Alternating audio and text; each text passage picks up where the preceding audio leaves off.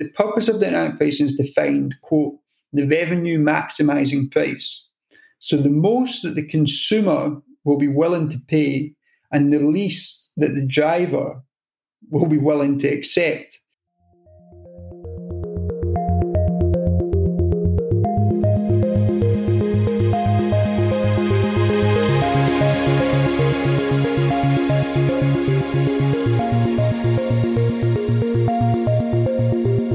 Hello and welcome to Tech Won't Save Us. I'm your host, Paris Marks, and this week my guest is Ben Wray. Ben is the coordinator of the Gig Economy Project and the co-author of Scotland After Britain, the Two Souls of Scottish Independence. I think particularly relevant right now with the recent resignation of Nicola Sturgeon, if you are interested in that. And I would also note that the Gig Economy Project has a great newsletter that kind of has a weekly update on what's going on with the gig economy in Europe from a worker's perspective. So if you're interested in that, I'll have the link to it in the show notes.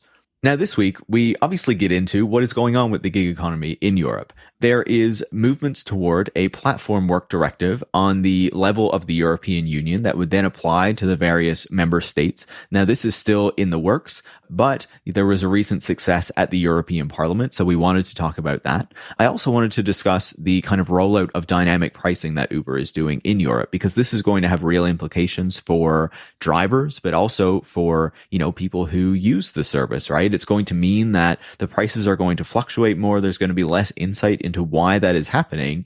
And it leaves the door open, obviously, for Uber to make sure that they're paying drivers less and charging workers more, and then taking more of the fees that are in between those two prices. And then we also discuss what's going on in Barcelona right now, where there's a strong taxi worker movement that has been really opposing these ride-hailing companies and has also been kind of rolling out a model that is focused on strong rights and protections for taxi workers while using a public app to access that service instead of, some alternative like Uber or Cabify or various of these, private tech companies. So I think that this is a really fascinating conversation that will hopefully give you an update as to what is going on in Europe and the kind of scale of what is going on over there, right? And the potential implications of these various developments. In particular, I was really excited that we dug into, when we're looking at the efforts around the Platform Work Directive, which has implications for the workers and whether they're going to be classified as employees or not, how the various member state countries are approaching this, what their perspectives on it are, and whether they kind of support the desire or the effort to have better rights for workers in the gig economy. And I think it's really fascinating to see how that breaks down and how some countries have particular perspectives on this question. Unfortunately, too many of them are more on the side of the platform companies than the workers themselves. So, that's just a quick way of saying that I really enjoyed this conversation. I thought it was really fascinating, and I thought it was a great kind of update as to what is going on in Europe, because as you know, I guess we focus a fair bit on North America in some of these conversations. Obviously, that's where I'm based. So it's always nice to kind of see what is going on outside of our little continent here. So with that said, if you like this conversation, make sure to leave a 5-star review on Apple Podcasts or Spotify. You can also share the show on social media or with any friends or colleagues who you think would enjoy it. And if you want to support the work that goes into making the show every week so that I can have these conversations with people like Ben and update you on these important tech issues, you can join supporters like Bo in Augusta, Error Buffer Overflow, and Vivek Srikrishnan by going to patreon.com/techwon'tsave-us, where you can become a supporter. And with that said, enjoy this week's conversation. Ben, welcome back to Tech Won't Save Us. Thanks very much for having me, Pat. It's always good to talk to you. Absolutely. It's always great to chat. It's always great to get an update on what's going on with, the fight against the gig platforms in Europe, to see if workers are kind of winning out, finally getting some wins over on your side of the pond, of course. Especially on the show, I think we pay a bit more attention to what's going on in North America, just because that's where I have more insight into. But it's always great to get updates on what's going on in other parts of the world. And certainly, there is some really important things happening in Europe at the moment. So I figured it was a good time to have you back on to get back into those things. And in particular, the main thing is what's called the Platform Work Directive, which is moving forward at the level of the European Union, which would have really huge implications for the gig economy across the bloc once it comes into force. Obviously, there are still questions as to what this is going to look like, who it's going to favor in the end. There's still a lot of kind of discussions and negotiations ongoing. So I think to start, maybe just lay the foundation for us. What is the Platform Work Directive, and how would this sort of thing work if it's brought in at the EU level? What would it mean for the various member states? Does that mean that it automatically applies to all of them? Yes, it would. So all 27 member states, the Platform Work Directive would apply across the board. There's thought to be around 28 million platform workers in Europe. And the Platform Work Directive, the most important aspect of it is that it would create what's called a presumption of employment in the platform economy, whereby essentially what that means is platform workers, the legal starting point would be that they are employees of the platform. And if a platform wanted to contest that, it could go to court and contest that and potentially win. The onus would be on the platforms rather than the workers to contest that. Right now, it's the case that workers across Europe go to court cases, win those court cases very often, but it only changes their individual situation, doesn't change the situation in the workforce as a whole. So by reversing what they call the burden of proof and putting the onus on the platforms, they would have to pursue those court cases if they didn't think a worker was an employee. So it's quite an important change. I guess it's comparable to AB5 in California in terms of the effect it would have.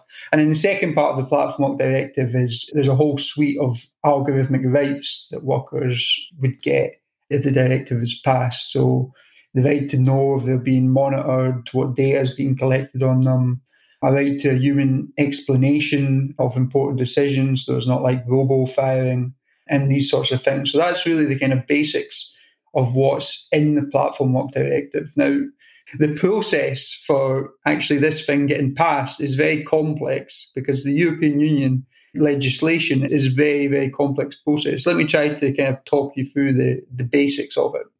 So there's three institutions that really matter in passing legislation at the European Union level.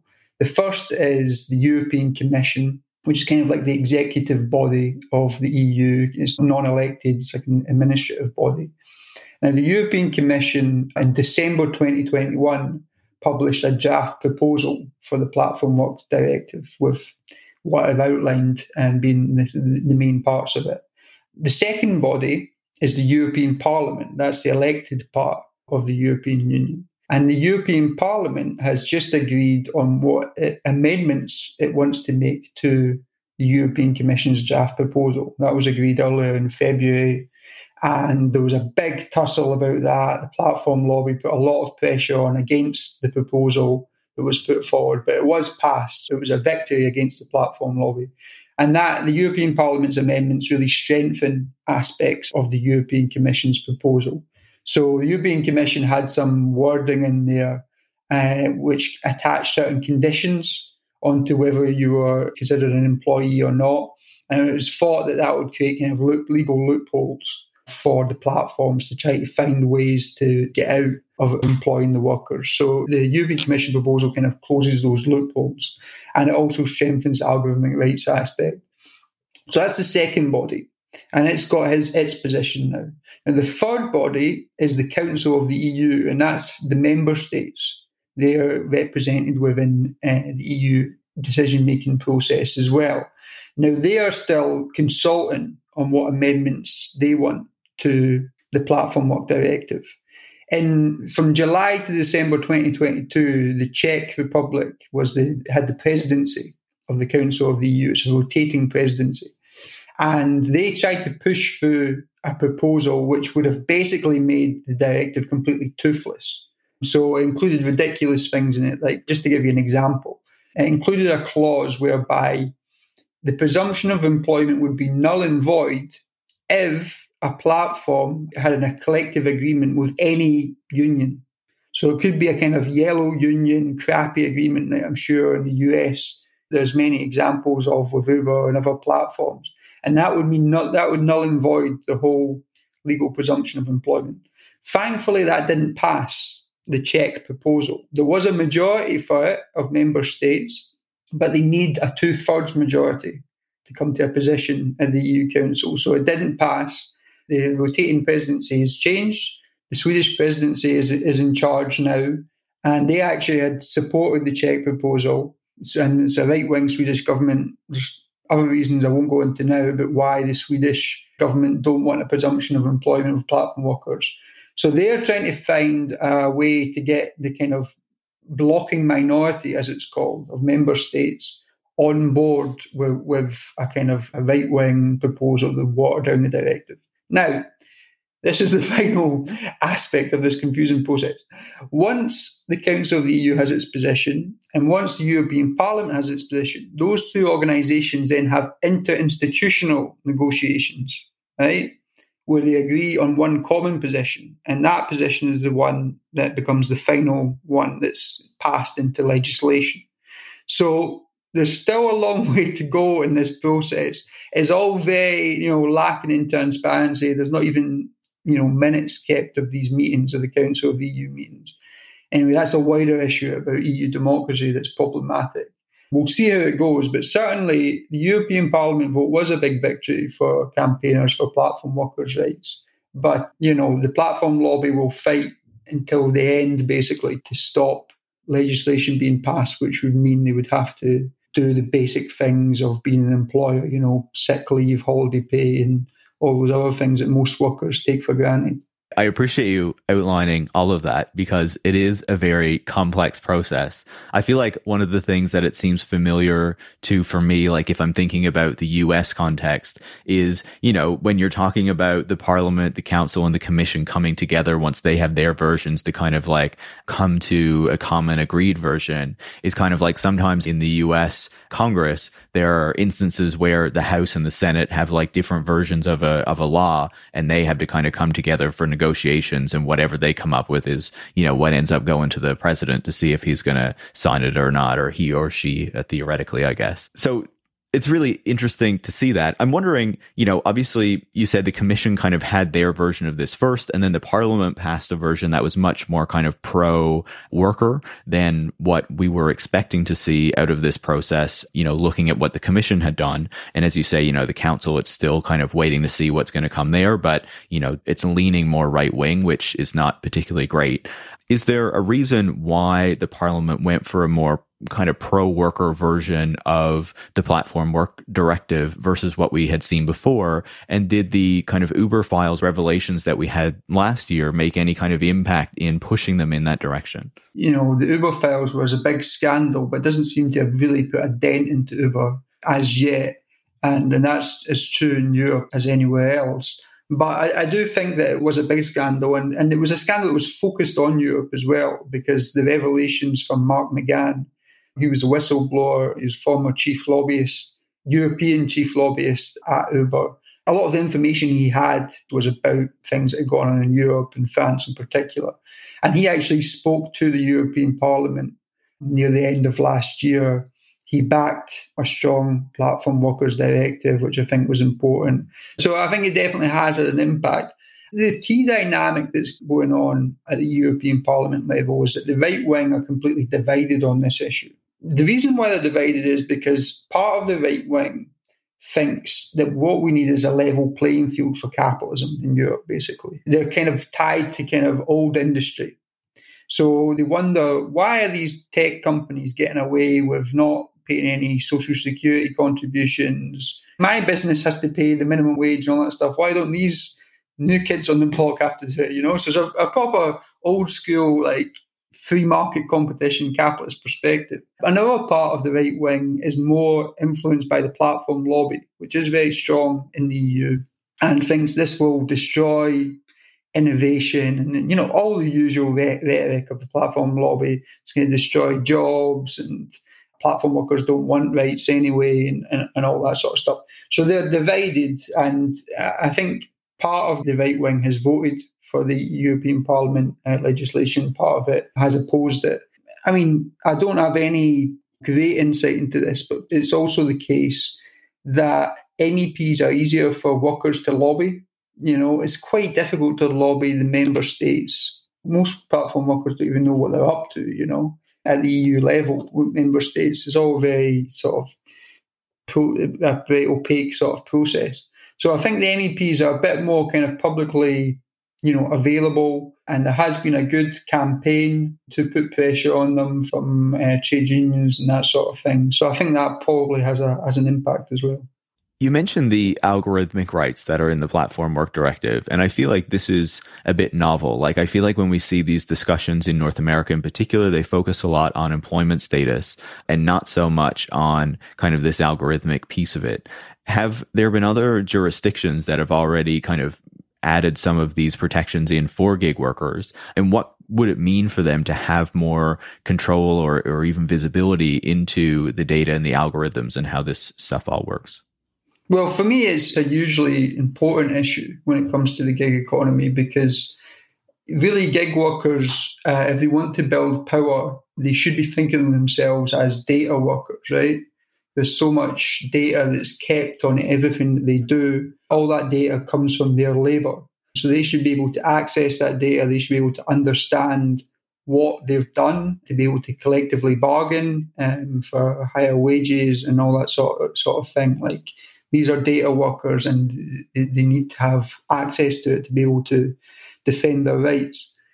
In Europe so far, very little governments at the national level have done. There's only really one example, and that's in Spain, where they passed what's called as the Riders Law in 2021. And part of that Riders Law was that trade unions or other representatives of workers would have access to the algorithm. This is where it gets very complicated. What does it mean to have access to an algorithm? And, what does that look like? What do the platforms have to provide which show they've provided genuine access to the algorithm?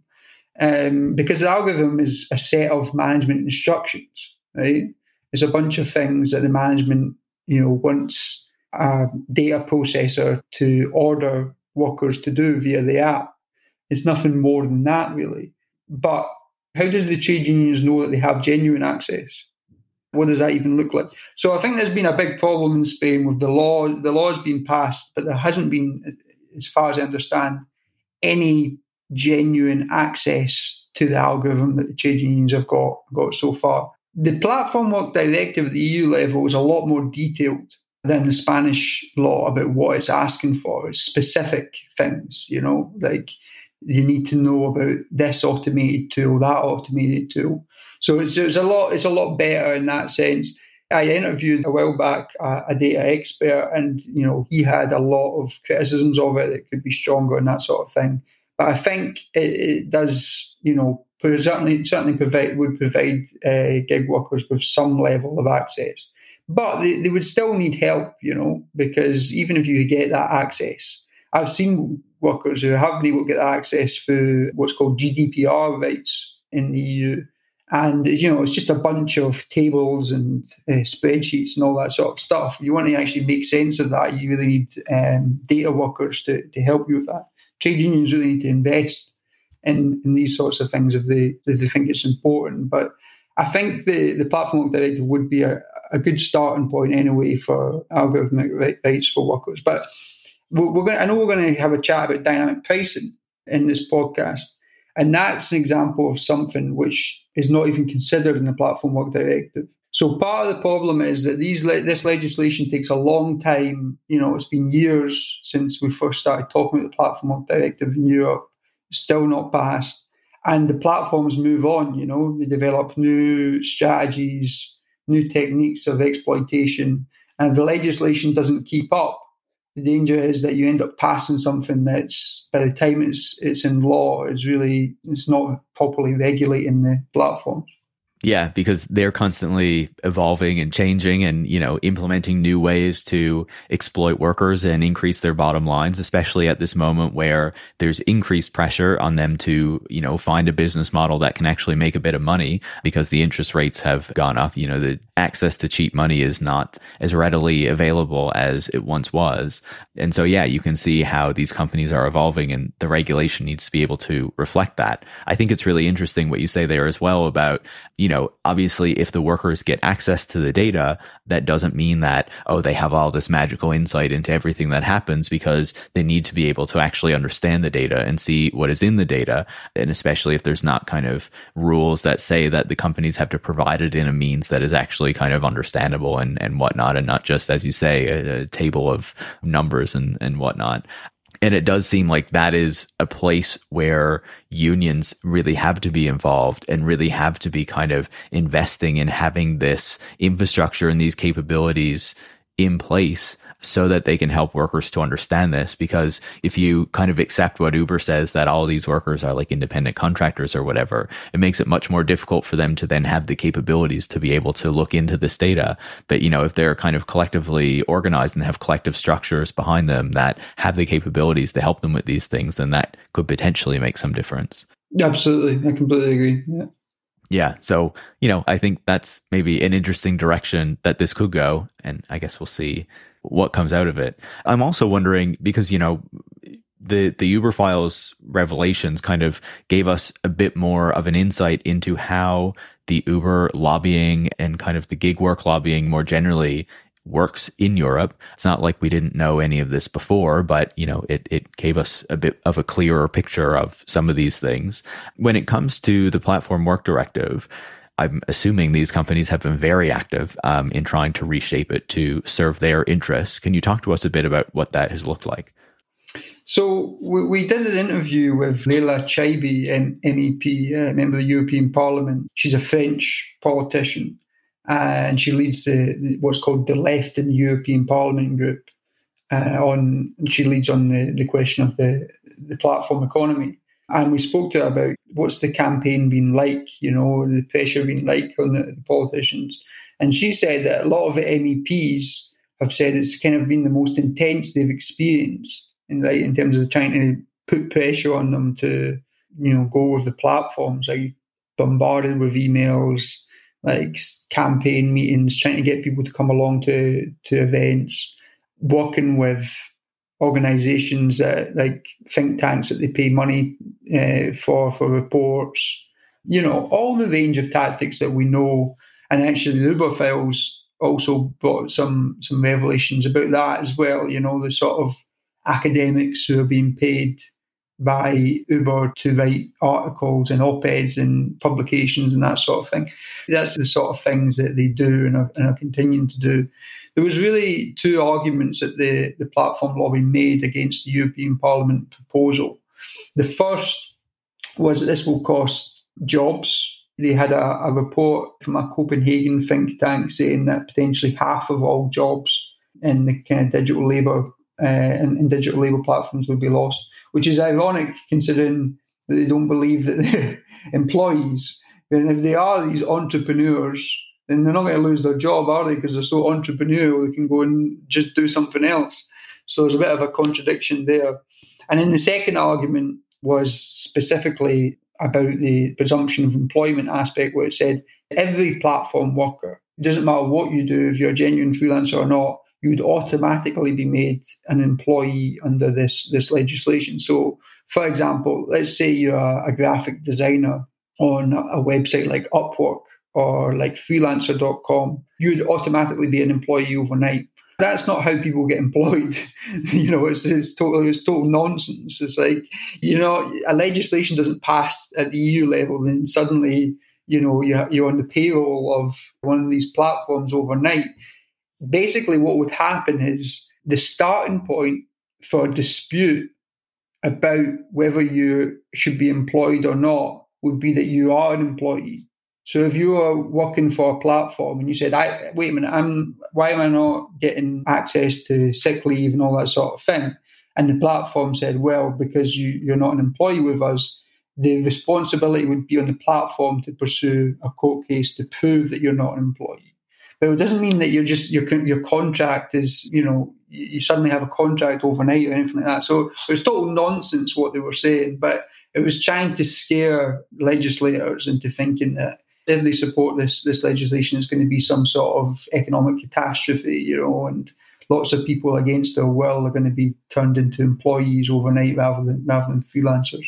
That's the sort of propaganda you're dealing with, that's the sort of the level of the debate, unfortunately. Ben, I'm absolutely shocked that the gig companies would try to mislead people as to, the implications of their business models and regulation on them. I just can't believe they would do that. Hardly uncommon tactic for them. I think that this is particularly important, right? Putting the onus on the platforms to have to prove that the workers are employees rather than the employees always having to take the cases to court to try to get the recognition, as we've seen over the past number of years. This is a really important kind of reversal of fortunes there for, how this could work and what it could mean for the workers going forward to be able to get access to the rights and benefits and protections that they should have had since the beginning, right? It's kind of unfortunate that it's still 2023 and we're still kind of talking about how they're going to do this. But I guess at least it's moving forward in some capacity. I'm wondering, if we're looking at the Platform Work Directive, where do you see this going next? Obviously you said that the council still has to look at this and kind of figure out their version of what this is going to look like, and negotiations have to come after that. How long do you see this process taking to play out? And what do you think things are going to look like in the coming months as there's more negotiation and as these things continue to move forward? So there's no sort of official timeline on, how long this is going to take. And as I've said already, there's no transparency about the process. So we don't really know. The word on the street, I'm not one of those journalists that's got kind of an ear in the Council of the EU or anything like that, but the word among those who do is that March is going to be when this is going to get sorted out. Now, what does it mean for it to get sorted out in the Council of the EU? Basically, the blocking minority of 7 or 8 states right now, they need to win a couple over. I think it's two or three states over to have a 2/3 majority. So Germany, for instance, abstained in the last vote. They didn't vote against the Czech proposal, they abstained. So they'll be the sort of state that they'll be trying to water down the Czech proposal sufficiently that, they can bring a couple over. The strategy for the left that Leila Chaibi has outlined is because the presidency rotates every 6 months, they want to kind of delay the process until July, when the Spanish would take over the presidency of the Council of the EU. Now, Spain is the state that's the most aggressive in terms of wanting a strong platform work directive, because they already have a similar type of law in the Riders Law in Spain. That would potentially make a difference. But you've got to remember, even if that does happen, Spain take over the process of, developing this law, the majority of states are against what Spain thinks anyway. So they would have to make lots of compromises anyway. My view is that the legislation we're going to end up with is going to be a bit of a mishmash, between what the Parliament wants and what the Council wants. Probably not going to be great, but it's probably going to be some sort of a step forward, which you've got to remember, a lot of the time at EU level, we're seeing steps backwards, neoliberal legislation being passed, because it's the EU as an institution. I think there's more corporate lobbyists in Brussels than there are Brussels bureaucrats. And there's a lot of Brussels bureaucrats. So that shows you how much corporate lobbyists there is. So you get the idea about this sort of institution this is. It's not that penetrable for like mass movements, which generally operate at a national level, not a kind of supranational EU level. So even for legislation that's not perfect, but that's some sort of progress to be passed, is quite a sort of historic event if that happens. So I don't want to be too negative about it, but probably, it won't be as good as sort of you and I would like to see. No, I appreciate you outlining that too. I wonder just briefly, can you give us an idea of how this kind of breaks down in terms of which countries or regions of the EU are more kind of pro a Spanish position, like having a strong platform work directive, versus which ones are more kind of on the side of the platforms? The divide is generally Southern Europe is more pro a strong platform work directive. Eastern Europe is more against a strong platform work directive. France is very strongly against a strong platform work directive. because of Emmanuel Macron's presidencies. They're very, very close to the platform lobby. And then Germany's sort of on the fence. So that's a sign of kind of geographic spread. Why the Eastern Europeans are so in favour? Generally, the governments there are quite right-wing. After the fall of the Soviet Union, socialism was in such a sort of bad regard that the governments tend to be very, very right-wing there. And the platform lobby seem to have a lot of influence. So that's unfortunate. It doesn't look like a sort of, how can I explain this? It's difficult to see when states have these positions, the extent to which they reflect any real social forces in their countries. You know what I mean? The public in all these countries, they're not talking about the Platform Work Directive. They're not thinking about the Platform Work Directive. You know what I mean? It's like, I can't sit here and say everyone in Eastern Europe loves the gig economy. You know what I mean? That would be nonsense.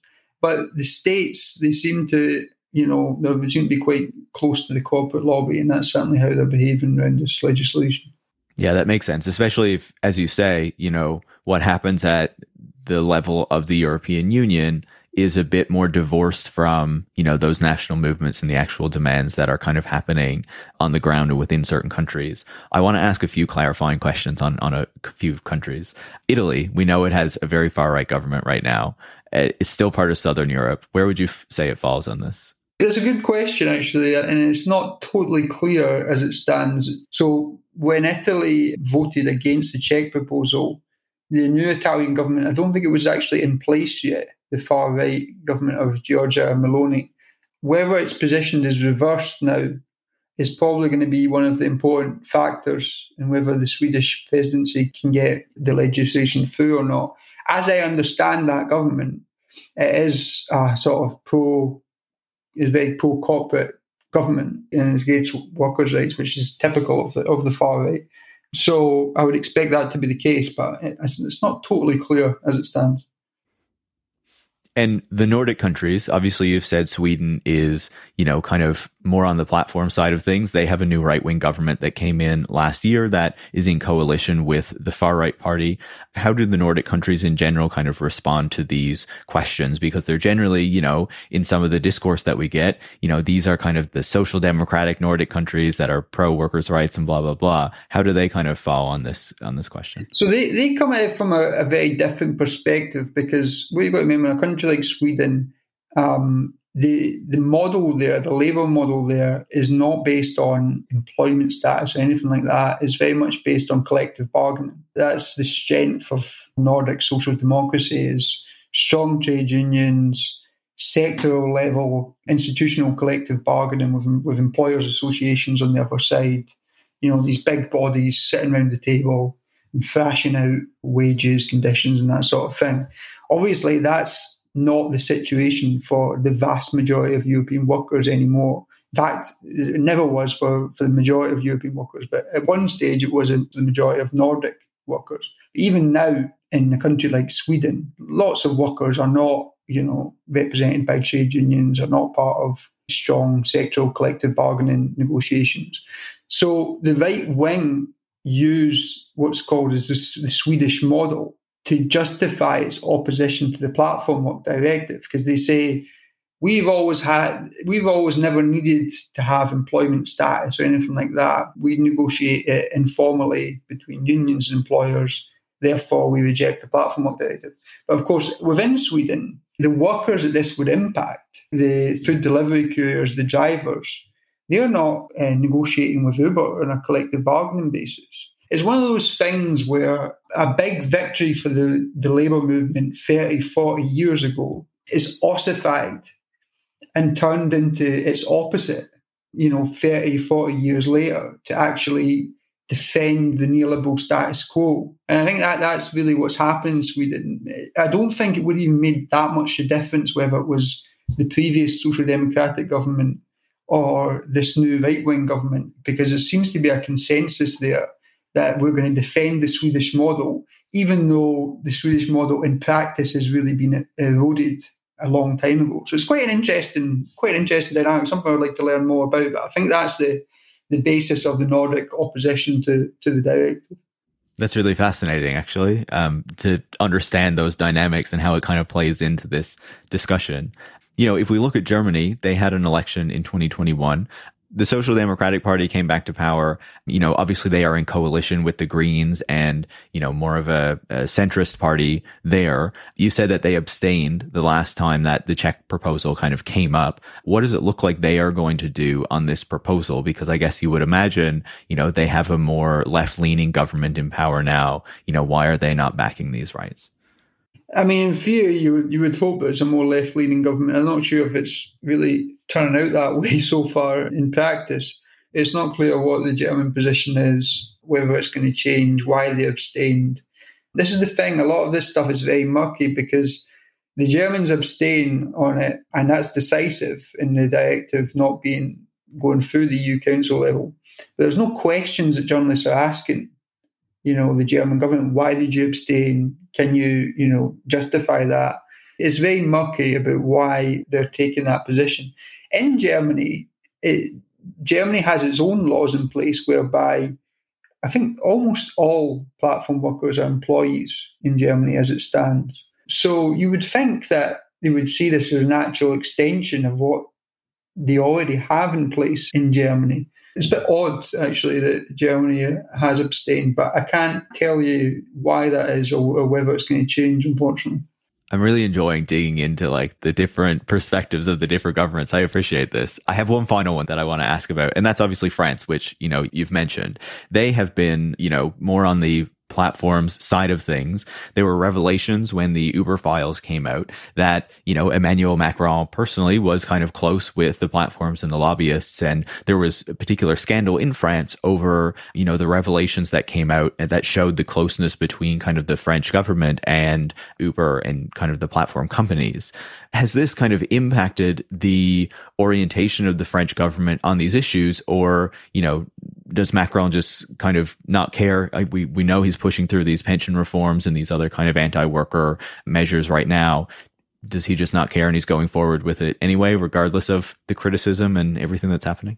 Yeah, it's definitely the latter. So when the Uber files scandal came out and it was revealed that before he was a prime minister, he was a cabinet minister in a social democratic French government. And basically in, I think, Marseille, Uber had just launched their, as usual, they didn't ask anyone. They just launched there was big taxi protests against it. I think there was some conflict between the taxi drivers and the Uber drivers. And the mayor of Marseille just was demanding that Uber kicked out. And basically Macron worked behind the scenes to defend Uber and to defend that Uber can continue operating even though they don't have a license to do so. And basically when Macron was asked about this, he said, I would do it all over again, the same as I did before, because it's been good for jobs and good for the French economy, which is nonsense, by the way. It's not been good for the French economy, the Uberization. Not even in terms of GDP or any of the kind of mainstream metrics has it been good for the French economy. So basically, Macron is as loyal as ever to the platform lobby. He's convinced that it's he says anyway, he's convinced this is innovation, it's good for France. So in France, they established last year something called a social dialogue process, whereby the French government established a new kind of department which would act as a sort of arbitrator, mediator between the platform lobby and elected representatives of platform workers. But the process for those elections was very controversial because it was run by someone who was formerly worked closely with Uber. So it was very controversial. Lots of the main unions boycotted the process and that sort of thing.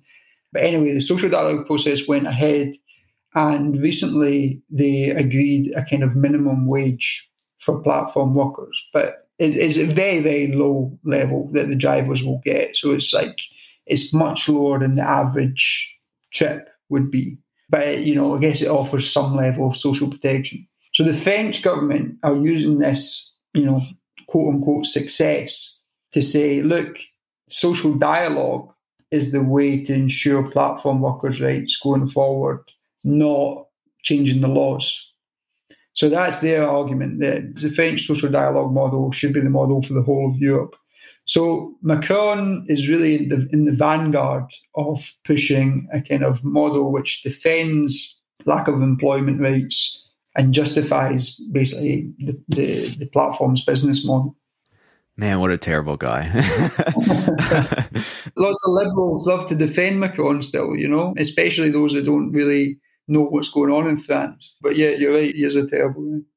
Yeah, no. And, the only reason I think that he looked as good as he did is because he successfully was able to kind of fight against Marine Le Pen the whole time instead of, really being up against a more kind of energized left that has been, obviously their excitement around Mélenchon in the past couple of elections. But the left seems to be in a tough place in France these days. So I think you've given us a really good insight into the Platform Work Directive and how this kind of breaks down along country lines and where it looks like this might go next. You mentioned earlier as well that dynamic pricing is kind of rolling out across Europe right now. This is something that Uber is implementing, and it's a shift to the way that, its services were priced in the past, more kind of algorithmically driven mode of pricing. Can you tell us a bit what dynamic pricing is and what the concern is on the side of workers, but also what it means for people using these services as it rolls out even more? Yes, because it definitely impacts on both workers and consumers. So dynamic pricing basically means highly variable prices for consumers and highly variable pay. And I'll explain why those two things are separate and are not the same. That's an important aspect. This is distinct from like the surge pricing that they used to have before, right? So they often lump the language of dynamic pricing together in terms of surge pricing and dynamic pricing. But yes, I think to think about this, it's better to think about it in a way which is distinct. So surge pricing, as you say, was something very specific. That's when, I don't know, a football match or a baseball match, whatever, is finished and demand is really, really high. And so they put the prices up, they surge the prices, and that attracts more people to drive, so to increase supply to match demand. It's a similar logic, I guess, but what dynamic pricing does is it basically allows Uber or any of these platforms to set prices based on lots of different data inputs, right? So it could be based on supply and demand factors in that moment. It could be based on what competitors are doing. It could be based on historical data from the worker or from the consumer. But from the perspective of the driver, with dynamic pricing, there's not any way of understanding that, if I do this journey and this journey is X kilometers long, I will get X dollars or X euros. The link between distance and price is completely ruptured with dynamic pricing model because there's so many variables that go into determining the price and the pay level. So if you're a driver, you never really know how much you're going to earn with dynamic pricing. On any trip or across any day, you can't really plan your life. It's a kind of new level of precariousness, the pricing system, and there's suspicions that drivers' own data is being used against them, right? So imagine, just say you're a driver and you accept a 10-kilometer journey for $25, right? And I'm also a driver and I don't accept it. Now, the next time, the algorithm might offer you $23 rather than $25, right? Because they've realized that you're going to accept it. So they try to, they want to give you as little as possible in pay. And they might offer me $27 rather than $25 because I won't accept, because I didn't accept a $25 journey last time. You see what I mean? So I watched a presentation on YouTube from a former Uber executive about dynamic pricing. And what she said was the purpose of dynamic pricing is to find, quote, the revenue maximizing price. So the most that the consumer will be willing to pay and the least that the driver will be willing to accept. Now, you might be thinking, but hold on a minute. If Uber is extracting the higher price out of the consumer, then surely that's good for the driver because it means their pay will be, the optimal amount. But the thing with dynamic pricing is it's delinked the price of the journey and the pay rate of the journey. So I did an interview with a union leader in the UK about this, and they said that one of the things that can get you robo-fired now automatically kicked off the app is if you're caught looking at the Uber customer app at the same time as while you're working on Uber's driver app, because they don't want drivers to be comparing their price rates to the pay rates because they're not the same, You could be charging a customer a huge amount and paying a driver a tiny amount and making the difference, they earn the difference between those two. So it's really dynamic pricing, as you said earlier. Uber is in a new context. So all these platforms are in a new context of high interest rates, pressure from investors to deliver profitability. And dynamic pricing, I think the reason why it's being pushed and rolled out now is because, it helps them squeeze the consumer and it helps them squeeze the driver. But it's leading to a lot of discontent. There's been protests in London about its rollout there. Wolt is a European food delivery company that's owned by the American company DoorDash. And it has been rolling out dynamic pricing in lots of different European countries recently. And there's strikes and protests in almost all these countries it's rolling out because the food delivery couriers, they don't understand why they're being paid what they're being paid. There's no logic to it. And their pay is going down.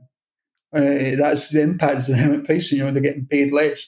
So I think it's a really serious thing. And I think it's something that really needs to be talked more about because this is Uber's kind of path to profitability. It's a really kind of, we already know Uber's a dirty company and, its history of corruption and that sort of thing. But it will really be based on screwing both the customer and the driver as much as possible. Yeah, it's just so concerning, right, to see how this plays out. And I think it really cements how this kind of algorithmic model of pricing and of managing workers is so incredibly weighted in favor of the company and of management, right? Because as you're saying, even if the workers get access to the data, it's still so opaque, right? It's still so difficult to understand what is going on here, especially if you're having such incredible kind of fluctuations and movements around pricing. Like it's not something that's stable. It makes it even more difficult to understand and to make out what's going on there. And that's even if you have access to the data, which the vast majority of Uber workers would not have, right? And so it's then so much more difficult to gain insight into what is actually happening. Uber workers and people who are researching, these companies have looked increasingly into kind of the difference between what the drivers are earning and what the customers are being charged. I know there was a report out recently from UCLA that found that as Uber has raised its prices in the past few years, the kind of benefits of that have not fully gone to the workers, which means that Uber itself is taking a much bigger cut of the fare so that, as you say, it can try to show a profit, right? So that it can try to show that its numbers are finally kind of working out after more than a decade of operation and still losing money. And this is, all of the kind of big ideas of, we're going to do flying cars and self-driving cars and all this stuff is out the window, right? They ditched all of that early in the pandemic. And now kind of the means to actually show a profit, to show that they can actually be a workable business at some point is just to say, okay, the fees are going up, the prices are going up, and we're going to keep kind of pushing on workers to make sure that they don't get the rights and the pay and the benefits that they deserve, because this is how we make our money, is by fighting the workers, making sure that we exploit them as much as possible, and also seeing how much we can squeeze out of the customers before they'll finally abandon us and go do something else. Yes, absolutely. And I wonder if Uber would have been able to get away with rolling this out if we didn't have the inflation crisis, which forced so many drivers back into their cars. Because before that, Uber had a big problem, with driver shortages. They were having to offer bonuses and stuff like that to try and get drivers back into their cars. But with the inflation crisis, it's, the dynamic shifted, that people feel like they have to drive and have to, accept what they're offered by Uber. And Uber is boasting about this, it's like the inflation crisis has been great for us. We're doing amazing. It's almost like they want to show off about the fact that the reason why they're doing better than they were before, and by the way, they're still losing money, but they're doing better than they were before, is because drivers, they've got no option. It's not because, they love driving for Uber. It's because they're fucking desperate, It's a grim situation. I'm not convinced that... I think dynamic pricing is certainly helping Uber in the short term. I'm not convinced that's going to, people are going to get fed up of that, If you're a driver, you get one price for one trip and then a completely different price for another one, and it's the same distance trip. How could you put up with that? It's ridiculous. It should be, I think it is a fundamental right. It's certainly in the UK, that once you agree to do work, you're paid. You should know how much you're going to be paid for that work, and before you start doing it. And this idea, you just work and, Uber will decide how much you get. It's absurd, So I don't think it's going to work for Uber long term, but in the immediate term, it does seem to be working for them.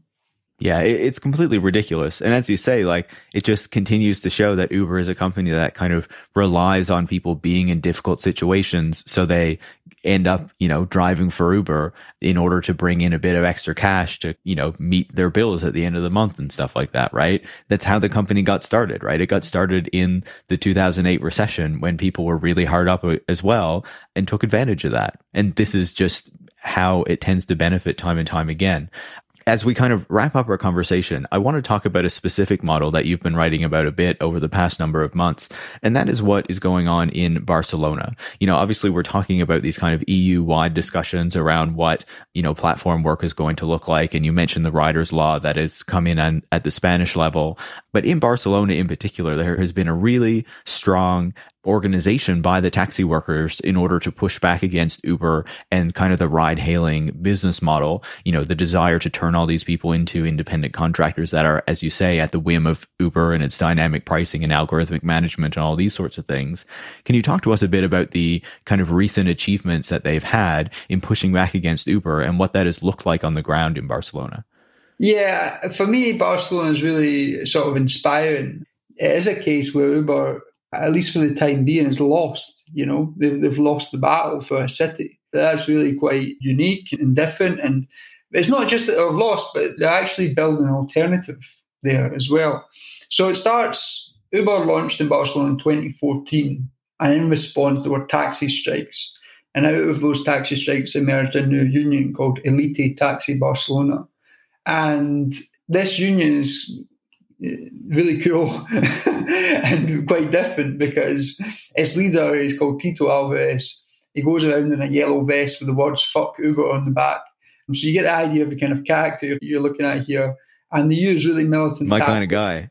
Yeah, they use really militant tactics. So they've blockaded airports, train stations, city centres. They're willing to do what it takes to win, And all of these tactics that it's used over the years has had a big impact on the politics there. The Barcelona City Council and the Catalan Parliament, which has had to respond to these strikes, these taxi strikes, with strengthening its regulations on private hire platforms. And due to that pressure, Uber has effectively kind of been pushed out of Barcelona twice, first in 2019 and in 2021, and has always tried to find ways to relaunch. We're still trying to find ways to relaunch, but there was a kind of a key moment in July last year when the Catalan Parliament passed a legislation which effectively barred private hire platforms from operating beyond passenger vans and limousines. They couldn't operate normal cars. The logic that was put forward when the Parliament proposed this legislation was that they considered the taxi to be a public service, and it didn't make sense to have, competition because it was a public service for the city. And therefore, the private hire platforms, if they wanted to stay in Barcelona, had to offer a completely different type of service to the one that the taxis offer. Now, obviously, the private hire platforms were absolutely apoplectic about this. Cabify, which is the main one in Spain, they put up posters all around Barcelona attacking the transport minister. And so it's interesting, actually, in one of the posters, they said, the transport minister is a hypocrite because our data shows that she has been taking X number of Cabify journeys, right? So they were implying that they were publishing someone's personal data, right? Now, it actually didn't turn out to be true. The data they were publishing was just journeys to the general area that the Transport Ministry was in and could have been taken by anyone, not the Transport Minister. Probably the Transport Minister has a government vehicle. They probably don't take Cabify, so ridiculous. Bolt, Another of the private hire platforms, what they did in response to legislation was put artificial extensions onto their cars, because the law said private hire platforms need to have vehicles over a certain size. So they can't be cars, they have to be like limousines or passenger vans. So they added these artificial extensions on the car. And of course, the police said, well, this is against public safety because, drivers can't see these extensions you have on the cars. So they had to remove them. But you get the idea about the kind of ridiculous kind of tactics they had to stop this.